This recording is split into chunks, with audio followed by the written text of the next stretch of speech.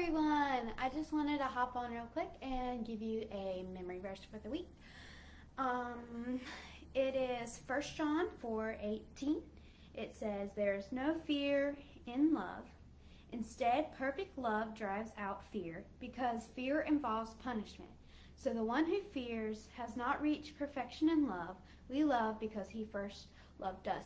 And again, that was 1 John 4:18.